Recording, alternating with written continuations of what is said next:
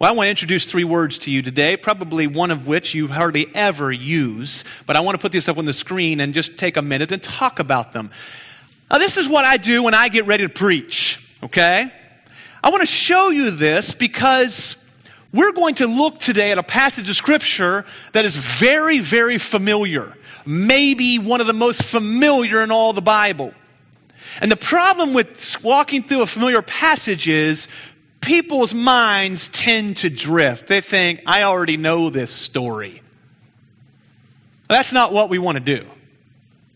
So when we come to the Bible, the first thing that we do, theologians call this exegesis. Now that doesn't really matter, you know that word, but it's important you know what it means.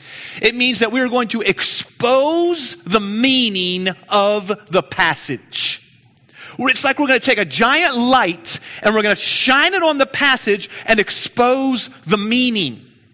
God had a meaning when He wrote Matthew 1, 18 through 25, and we're going to expose it today. We don't get to put our own ideas into the Bible, what they mean. God wrote it. God's Spirit inspired people to write it, and it has a meaning, and our job is to find it through the hard work of exegesis, exposing the meaning, and we will do that together. Now, once we understand the meaning, we'll step forward and we will look at the person of God. We're going to do all this today, okay? We're going to understand, what is this passage telling us about God? That's what theology means, the study of God. So what does our passage tell us about God? And then we're going to apply that to our lives. Now, I want you to know, I walk this walk, and if you're a follower of Christ, you should too every day. This isn't for pastors. You may not use these words, but you should be doing this in your life every single day. The Bible is practical. The Bible makes a difference. Because see, here's what the bulk of Christians think. Now, not you, I trust, but the bulk of Christians believe that the Bible is primarily for children and old people. We pull it out at the hospital and funerals. And other than that, it really doesn't make much of a difference in my life. That's where most of us go. We come here on Sunday morning and, okay, Pastor, go ahead and talk about the Bible. But tomorrow, this word, when you're in God's word and God is in you, it makes a practical difference in your life every day. I wrote down some things that this week, I felt like God's word was making a practical difference in my life. I wrote them down here. How I respond to bad drivers. Oh. My coworkers. Sorry guys, yeah. My wife's face when I said something that hurt her. God's word. How I parent, how I marry, how I grow old. How I spend my money, how I spend my time, how I spend my energy, who I live for, what I live for, what I encourage other people who are following with me to live for. God's word is practical and real, and He wants to interact with you. I've got 4 children, 4 lovely children. And at different times, some of them have had to leave home for maybe a couple days or weeks or even years. And as a father, when your children are away, wow, you want to talk to them. And when they come and visit or you go visit them, it's so sweet. Listen, that is your heavenly Father towards you. So when we look at Matthew 1, verses 18 to 25, go ahead and find that in your Bible if you would. We're in the Gospel of Matthew. We're walking through this. We just started a study, and if you want to join with us, that'd be great. So we're going to be walking through the Gospel of Matthew together and seeing God's plan for really His kingdom and sending His King into the world. And we're going to read this passage in just a minute, and it seems very, very familiar. But I want to warn you against missing the miracle. Let's read it. Verse 18. Now the birth of Jesus Christ took place in this way.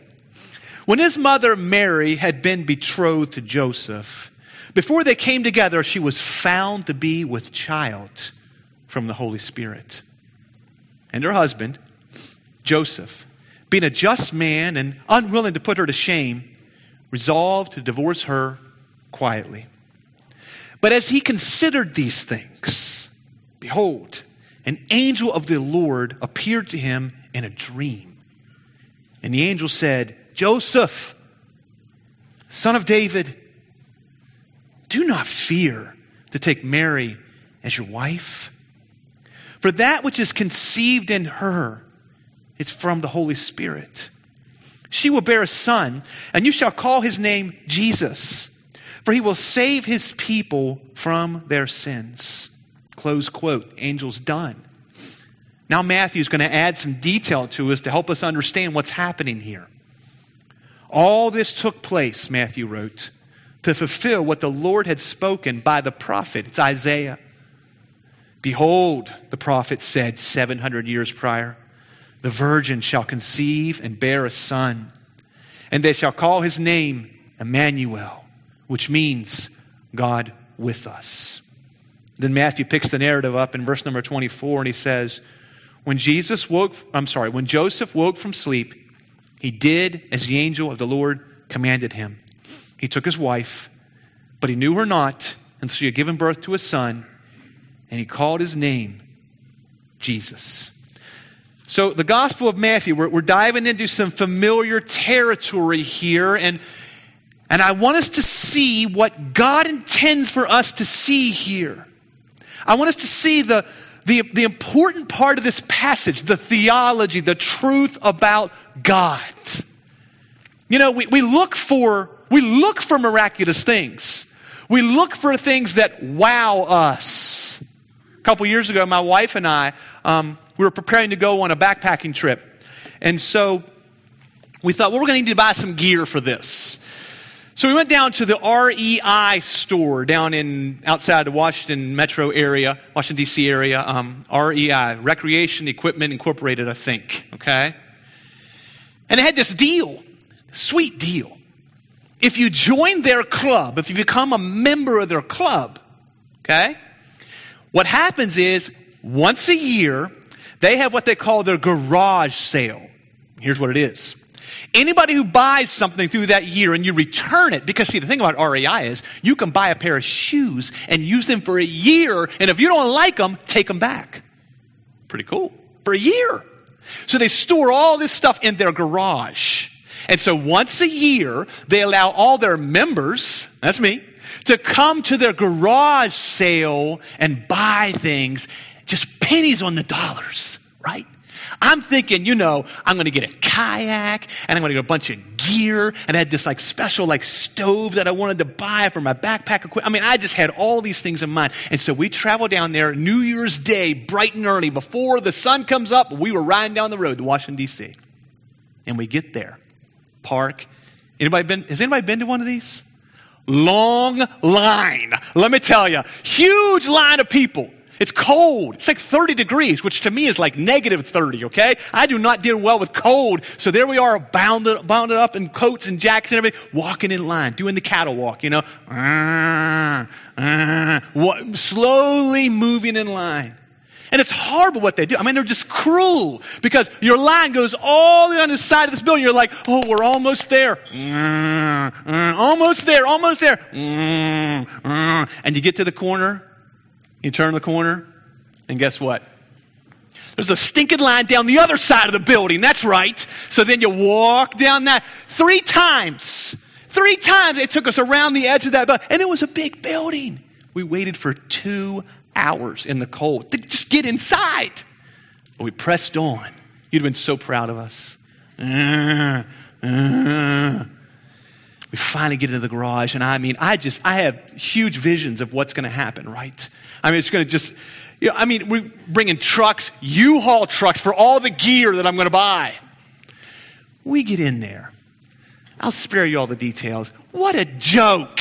I mean, basically, it was like everything was like 10% off, you know? I mean, it's practically the same price. I think they marked it all up and just took 10% off. I had to buy something, so I find this stupid little backpack that I didn't really need, like a little kid's backpack, okay? And I got it for like $10 off of this $90 backpack. What a waste. You know how many times I've used that thing? Yeah, I brought it home. That's it, okay? To my storage room. Waste of time. You know, we're always looking for the deal, for the miracle, for the thing that will blow our minds. It's here, folks. It's here. It is in this passage. It will blow your mind. Let's start into it. Verse 18. We're going to see that we are looking at a narrative that is showing us the son of Joseph, the son of God. The son of Joseph, the son of God. Verse number 18 starts out and says this. Now the birth of Jesus Christ took place in this way. And now we're going to have the account of how Jesus entered the world. And you know it well. You know it well. Charlie Brown and others have told us this story for years, right? We know this story. Oh, but there's so much here. Matthew is writing to make a very, very important point. And I want to just even begin to show you in the first couple words what that point is. It says, now the birth of Jesus Christ. See that? Turn back a page to Matthew 1:1. Okay? Let me show you, let me give you a little bit of a Greek lesson here. In Matthew 1:1, it says, the book of the genealogy of Jesus Christ. Now see that word genealogy? That's the English translation of a Greek word. You know what a genealogy is, right? Father gives birth, gives birth, gives birth. That's genealogy. Well, in Matthew 1:18, the exact same word is used in that verse, but here it's translated birth. Birth. So where it says, now the birth of Jesus Christ took place in this way, Matthew is making a point. He is using the exact same word, a rare word. He's using this word, and here's what he's saying. Matthew 1:1, you know what this last week? We saw the genealogy of Jesus. We saw that Jesus descended from human beings, starting with Abraham, through David, to Joseph, married Mary, and then we have Jesus. He descended from human beings. But now what Matthew is doing in 1:18 is saying, oh, hold on. The birth of Jesus took place like this, from Abraham all the way down, but it also took place like this, the Son of God. Verses 1 through 17 are Jesus as human, with a father and a grandfather and a mother and a grandmother. He's human. But verses 18 through 25 is saying he is God. And that's the miracle of the Christmas narrative. That's it. That God became a man. That God is fully God and fully man. He is son of Joseph and son of God. Let that sit on your shoulder for a while and feel the weight of this. The ancestry of Jesus in 1 through 17 demonstrated that Jesus is the son of Abraham. He's the son of Abraham. And we said that means that we all sit down as equals. Remember the nasty people and his ancestry? Remember all that? We saw it last week. We all sit down as equals. In Jesus' genealogy are prostitutes and kings and moral people and immoral people and men and women. They're all there. He's a human. Come to reach humans like us. But he is also God. And Matthew is trying to make that point very strongly here, using the same words to draw us to this truth that Jesus is fully God and fully man.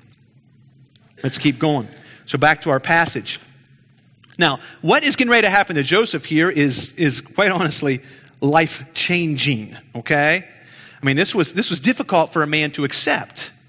Look at verse number 18. When his mother Mary, Jesus' mother Mary, not Joseph, but when Jesus' mother Mary had been betrothed to Joseph, before they came together, she was found to be with child from the Holy Spirit. Now, quite honestly, we don't know a whole lot about Mary. We don't know a whole lot about Joseph. What we know about them is basically in this passage and a few chapters in Luke. We know Mary was at the cross, and Mary interacted with Jesus occasionally in the gospel narrative. But we don't really know much about Mary, and we don't really know much about Joseph. But we know a great deal about betrothal. Let's talk about what it means to be betrothed. It says here that Mary had been betrothed to Joseph. Now that is not an engagement. That's not what that is. Let me walk through this. Some of you dads might like this idea. A betrothal was an arranged marriage. Sorry, ladies. That's the culture. That's the culture. Here's what happened. A young man who had some means, he has some means of providing for himself, okay? That's why most of us believe that Joseph was a little bit older, because he was able to be married. So a man who has a career and he has some means of providing for himself approaches a father and says that he would like to marry his daughter. The father, he assigns a bridal price for his daughter.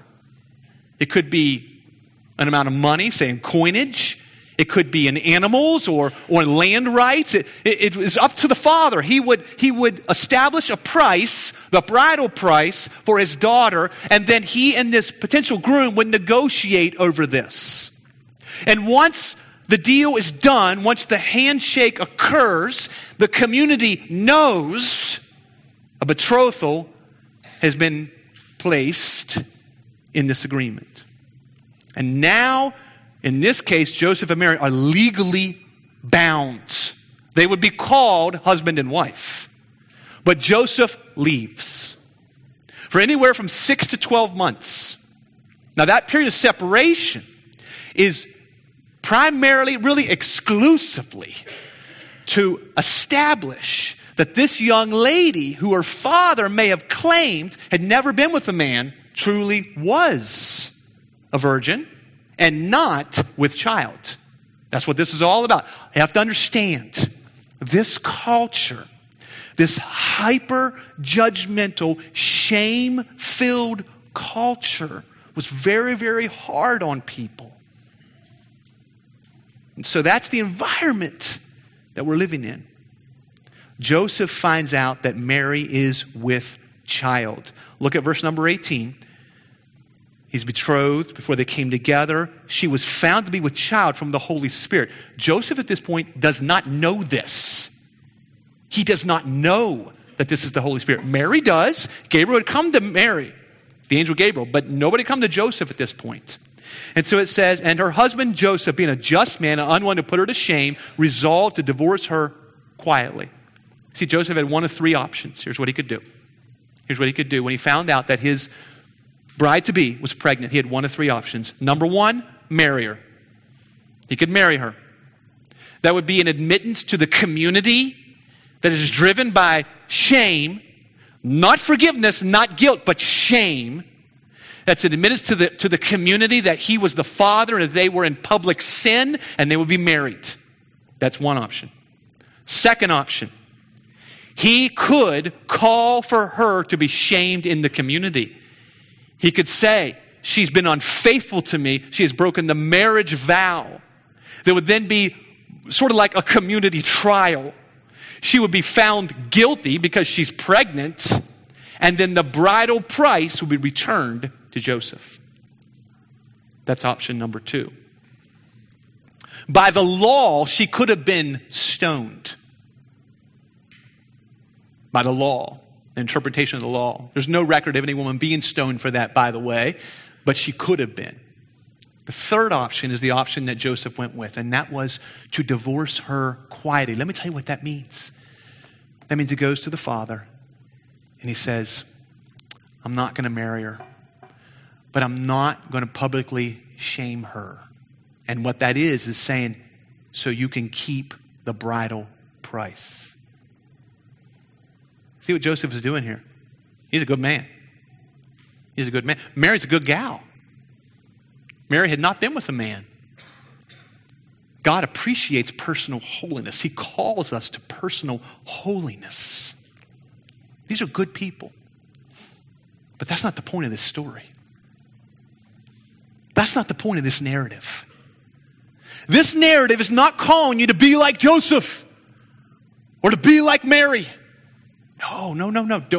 Don't misunderstand Scripture. This is not a moral call. This isn't some little nursery rhyme that we read it to you and to say, now let's go be good boys and girls. That is not what this is about.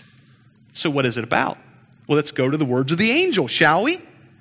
So this angel now is going to come to him, and the angel says, Joseph, son of David, do not fear to take Mary as your wife, for that which is conceived in her is from the Holy Spirit. Now, this is getting very close to what we need to hear today. The angel comes to Joseph and says, Joseph, son of David. Now, what is that hearkening back to? That is hearkening back to what we saw in the genealogy last week. This is not saying, hey, Joseph, you're a really good guy. You're a really good guy. After all, you're a son of David. That's not what this is. This is not reminding Joseph of how awesome he is. This is reminding Joseph how awesome God is. That's what that son of David is about. Go forward to that next slide for me, to Isaiah chapter 11. You see, these people understood what their nation had undergone. This is in Isaiah chapter 11. It's a great passage of Scripture, and it's revealing to us what is happening in the world that Joseph is living in. They had been in hundreds of years of silence. And here's what that means. It doesn't mean that God wasn't just not speaking to them, there was no audible voice from God. It means the prophets weren't even speaking to them. Nobody is speaking to the people of Israel. The heavens are silent. Silent. They had passages like this one. There shall come forth a shoot from the stump of Jesse. What is a stump? There's a stump at my house because last year a tree blew down in my yard. I was supposed to trim that stupid flowering pear. I just never got around to it, and then the wind came, too many limbs, and it blew right down. So what do you do? Well, here's what I did. Talked to my dad. He said, okay, go out there and cut that stump down to the ground. I did it. He said, now, take your chainsaw. Listen to this, guys and ladies. If you have a tree falling, here's what you do. Take your chainsaw, stand on top of that trunk, okay, and take your chain and plunge that thing down into that stump, all the way down 18 inches. And then pull it out. Be careful when you do this, okay? If you don't run a chainsaw, call me. I'll come over and help you do it, okay? Then turn the other way and do the same thing. Down into that stump. So now what I've got is, you can imagine like a plus sign. 18 inches deep down into that trunk. Why? I want to kill it. I want to kill that stump. Water fills up that little hole. Bugs climb down in there. And what do? They eat it away. And so the stump dies. Israel, in their eyes, had died. They'd been enslaved to the Babylonians, to the Medes, to the Persians, to the Greeks, to the Romans. They'd been enslaved. And they had this reminder. A stump. The stump of Jesse, and a branch from its roots shall bear fruit. And the angel comes to Joseph and says, this is it. Son of David, God's going to fulfill his word. God's not silent anymore. God is coming to the earth. So go back to our passage. Look what the angel fills Joseph in on. I mean, what he just fills him in on so many details here, and he gives him several commands. He says to him, Joseph, son of David, do not fear. What's he afraid of? He's afraid of the public shame. He's afraid to take this woman that he doesn't know her background. He doesn't know her morality, and now she will be his wife. He's afraid of that. He's afraid of losing money. Do not fear. Take Mary as your wife. Self-sacrifice. This is what husbands do. To take her as his wife, this is a self-sacrifice call. I'll put my own needs aside and you will be priority. Raise this son. It's implied here. There is a son and you will raise him. You will invest in this boy who's not yours. He is sent by the Holy Spirit, the angel said. This all happened through the Holy Spirit. What? Conceived by the... Have you heard the Christmas narrative so many times that you've forgotten or missed what that means? Whew. He says his name will be Jesus because he will save his people from their sins. Jesus is from the Hebrew Joshua. It means Yahweh saves. For centuries, people had named their child Joshua because one day Yahweh will come and save us. And now the angel says, Joseph, this is the moment. And he will not just save his people, he will save his people from their sins. Huge call here to Joseph. Matthew adds in verse number 22 that this is a fulfillment of Scripture. And Joseph very likely knew this. He knew what God had promised. He knew that a virgin would conceive. He knew this from Isaiah 7. He says, cannot be. And he says, he will be called Emmanuel. Elohim with us. God, Creator God with us. So what do we learn from this? We don't learn to be like Joseph. We don't learn to be like Mary. Listen, Joseph and Mary were poor. They were displaced. They were immigrants. But this passage does not mean that we go and serve poor people or immigrant people or displaced people. That's not what this passage means. I could go other places to show you that, but not here. We cannot allow ourselves to give this a lesser meaning than what it is. Mary was a good gal. Joseph was a good guy. But this passage does not mean you go be a good guy and a good gal. That's not what this means. We cannot allow ourselves to make this mean less than what it means. We have to expose the real meaning. And here's the real meaning.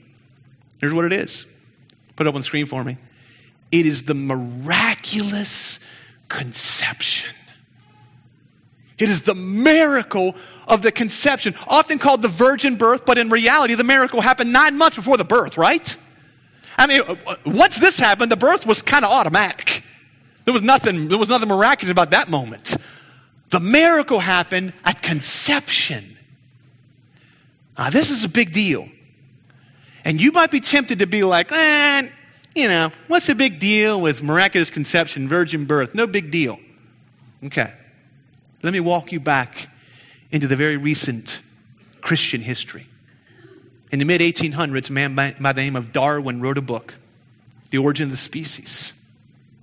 And in that book, Darwin and others began propagating an idea that man wasn't created, man evolved. And for 50 years, this was taught in the universities, and this was taught in the schools, and this was taught other places. But then it infected the religious people, the pastors, the clergy. And so in the early 20th century, there was a battle going on between true Christian believers and modernism. Here's what modernism was. Modernism was a belief that there could be no miracles that cannot be explained by science. It was rooted in secularism, rationalism, materialism. This whole idea that if there is something here, we should be able to explain it. And so the religious people of the day, the people that loved God and loved His Word, said, we can't stand for this. We cannot stand for this.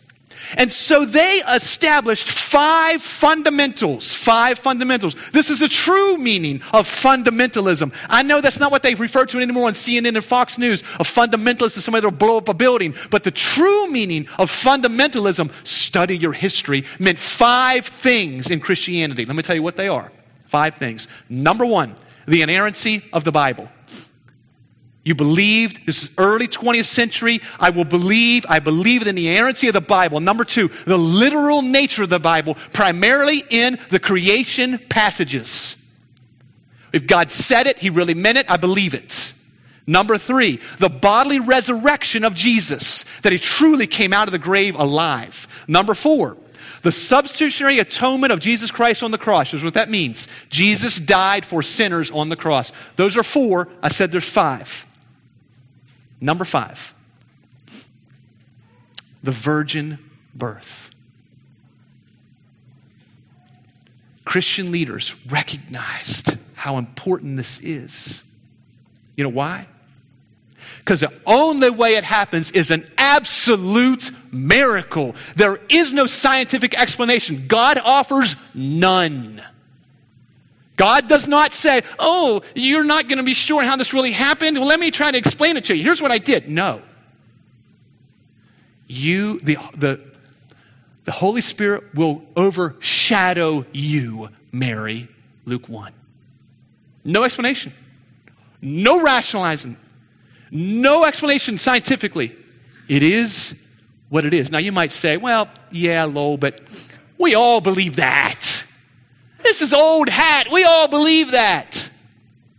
Really? In 1998, a poll was done. 100 years, almost 100 years, after men and women fought to establish the 5 fundamentals. Almost 100 years later, a poll was done of 7,441 Protestant clergy. You know what the word clergy means? Pastors. Protestant clergy. 7,441. That's a valid sample. And asked them, do you believe in the virgin birth? We would say the miraculous conception. In the denomination of American Lutherans, 1 out of 5 denied the virgin birth. In the denomination of the American Baptist, 1 out of 3 denied the virgin birth. Among Presbyterians, 1 out of 2 denied the virgin birth. These are clergy, folks. Among the Methodists, 60% denied the virgin birth. Listen, if you don't believe that God, through His Spirit, can come and allow a woman to conceive this child Jesus, how can you claim that you believe your sins are forgiven? If you take away the miracle, if you will not allow the miracle of what God declared, what right do you have to believe that you are redeemed? This is what Matthew 1:18-25 is about. It is about the miraculous conception. It is that God did a miracle, and that is where we're going to end our time today. Let me just throw out a couple thoughts to you that what we need to realize about this. Number one is this, and I think I have a slide for this, that mankind's brokenness demands the miraculous. You and I are so broke, we are so desperate, we are so sinful. When we started our service today, I prayed about you. Did you hear me? I said, you're nothing. We are nothing but adulterers and murderers. Yeah, and you were like, what? Did you hear me pray that about us? Yeah, I did. That's how broken we are. We are absolutely broken, lost, desperate without God. The only hope we ever had was for God to do a miracle and enter this world. You're not going to improve yourself. You're not going to find God. You're not going to seek around and somehow stumble onto Him. Anybody who seeks for God on their own finds nothing but idolatry. Romans 1, read it. They will worship the created. You don't find God in some little small closet of a room. You don't find Him out on the mountainside. You don't find Him looking at a lake. You find idolatry then. God comes and finds you. Jesus said, no one comes unto the Father unless the Father draws him. You're even responding to God is evidence of His miracle. You believing this right now. If it wasn't a miracle going on in your heart right now, you'd be sitting there thinking, you are a fool. You're a fool, Lo. You believe this stuff? This message of the cross is foolishness. That's what the Bible says. That's what non-believers say about this. It is foolishness. See, it's a miracle that we even respond. There's no divine spark in you. You're a dead man without Jesus. And God comes and does a miracle and wakes us up. Quickly, the other thing I need to say. One of the things this thing shows us, one of the things the incarnation shows us, the miraculous conception shows us, is that God works through the joining of the human and the divine. Look what God does.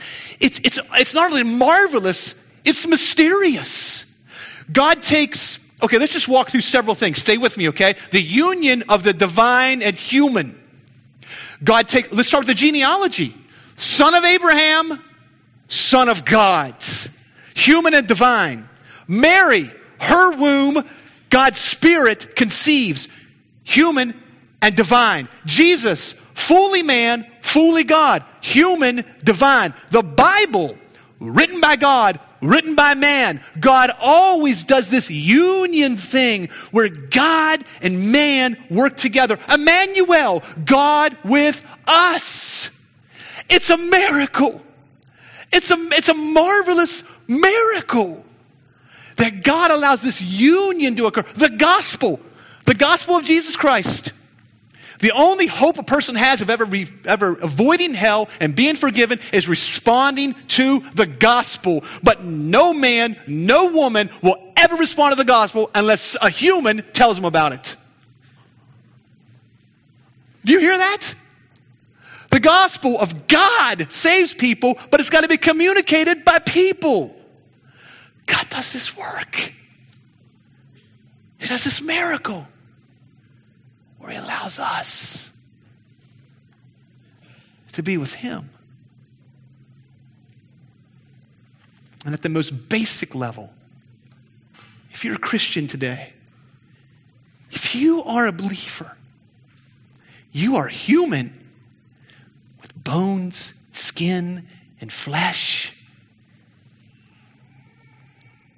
And you have God's Spirit in you. Wow. Indwelt by God's Spirit. No Spirit, no believer. If God's Spirit ain't in you, you're not in Christ. See, God uses this union of the human and the divine. He does a miracle. He does a miracle and comes into our life that this union might occur. Let's go to the Lord in prayer. Father in heaven, Lord, thank you for your work, for your grace. Lord, you are so good to us, and this is where joy is. This is where our joy is. It's not in the stuff of this world, the shiny tinsel of the things that we see. It's in the fact that you came to earth that we might be with you. Oh God, thank you for your grace.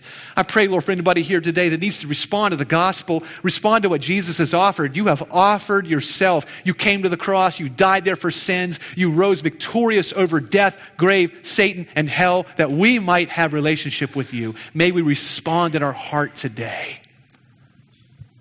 Now, Lord, receive our worship.